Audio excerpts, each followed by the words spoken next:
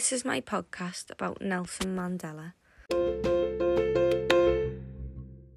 Nelson Mandela campaigned for equality and justice, and as a result of this, spent 27 years in prison.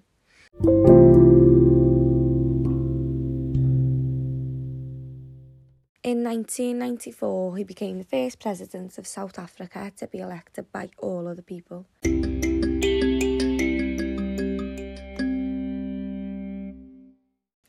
He was awarded the Nobel Peace Prize and 250 other awards for his bravery and courage.